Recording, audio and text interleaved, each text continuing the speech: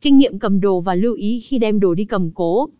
Dịch vụ cầm đồ luôn mang đến cho những người có nhu cầu sử dụng dịch vụ những lo lắng, bất an. Nhất là đối với những người đi cầm đồ luôn trong tâm trạng hoang mang. Do đó, hãy đọc kỹ các thông tin liên quan trước khi đưa ra quyết định. 1. Chọn cửa hàng cầm đồ uy tín. 2. Định giá tài sản bạn định cầm cố. 3. Hợp đồng minh bạch, rõ ràng.